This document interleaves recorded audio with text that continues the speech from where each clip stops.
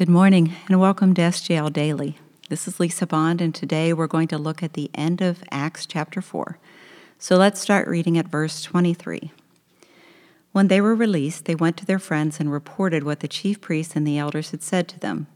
And when they heard it, they lifted their voices together to God and said, "Sovereign Lord, who made the heaven and the earth and the sea and everything in them, who through the mouth of our father David, your servant, said by the Holy Spirit, why did the Gentiles rage and the peoples plot in vain? The kings of the earth set themselves, and the rulers were gathered together against the Lord and against his anointed. For truly in the city there were gathered together against your holy servant Jesus, whom you anointed, both Herod and Pontius Pilate, along with the Gentiles and the peoples of Israel, to do whatever your hand and your plan had predestined to take place. And now, Lord, look upon their threats and grant to your servants to continue to speak your word with all boldness, while you stretch out your hand to heal, and signs and wonders are performed through the name of your holy servant Jesus." And when they had prayed, the place in which they were gathered together was shaken, and they were all filled with the Holy Spirit and continued to speak of the word of God with boldness. This is the word of the Lord.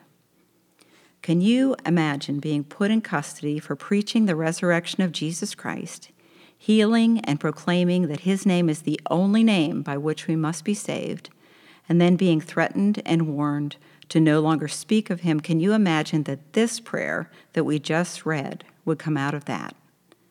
Look at it. It's not a fix-it kind of prayer. It's not a get me out of this prayer.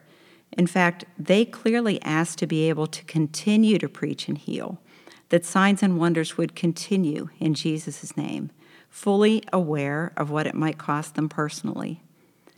It's a reality prayer based on Psalm 2, which is quoted here, that people around us will not be very accommodating to the truth of the gospel.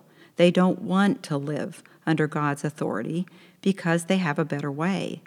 They set themselves against the Lord and against his anointed, as we just read. Peter and John and the early believers swam in these perilous waters, and we do too. One time I was listening to a very famous personality who said, there couldn't possibly be just one way with all the millions of people in the world. And she also said, well, the God I serve, ... In other words, listen up, because I'm going to define for you what a palatable God looks like. And if he doesn't measure up, well, then I guess I'll just keep looking, because it's clear to me that truth is going to be found inside me. I refuse to live under any authority, not God, not my pastors.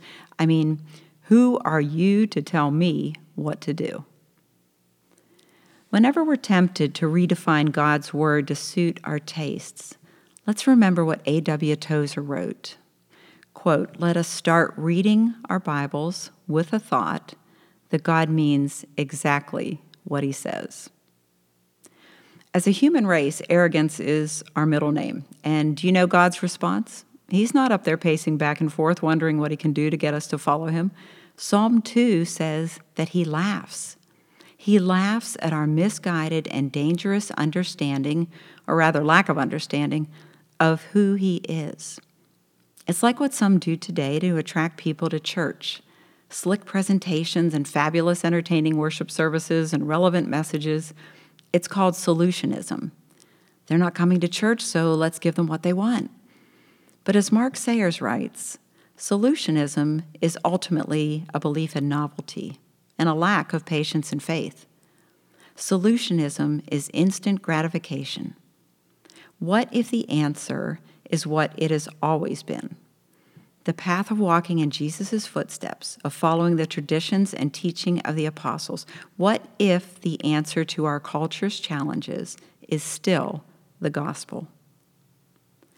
These early believers felt the pressure of the powerful voices around them who didn't want this Jesus to rule over them. But no way were these followers of Christ going to capitulate to the movers and shakers of the day and carry the contemporary currency of cool, as Sayers writes. But they knew how to pray. They knew the scriptures. When they prayed, God's word came out. The Holy Spirit had come upon them, and they were now able to look at the Old Testament that they had so diligently studied all their lives and see Jesus Christ all the way through. And when they prayed, the Spirit brought to mind truths from the Word of God, like Psalm 2. We can learn much not only from the boldness of these early Christians, but from their commitment to knowing God's Word. If we think that we can ground our lives on anything else, we and those whose lives we touch will be impoverished by it. Let's consider how we can spend our days saturated in the Word of God and in prayer. I have a feeling that we're going to need it. Let's pray. Father God, thank you for the privilege of carrying the gospel message. Give us boldness and give us your word, and change our affections and root them in truth. It's in Christ's name that we pray. Amen.